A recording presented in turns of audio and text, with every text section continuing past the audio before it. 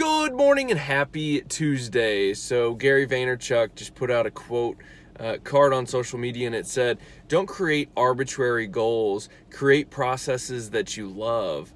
And so, raise your hand if you still are doing your New Year's resolution from January. I would assume that a majority of you did not raise your hand. And so instead of creating that arbitrary goal, what if you looked at what sustainable processes can I put in my life that will allow me to achieve and exceed that goal regardless of even thinking about it?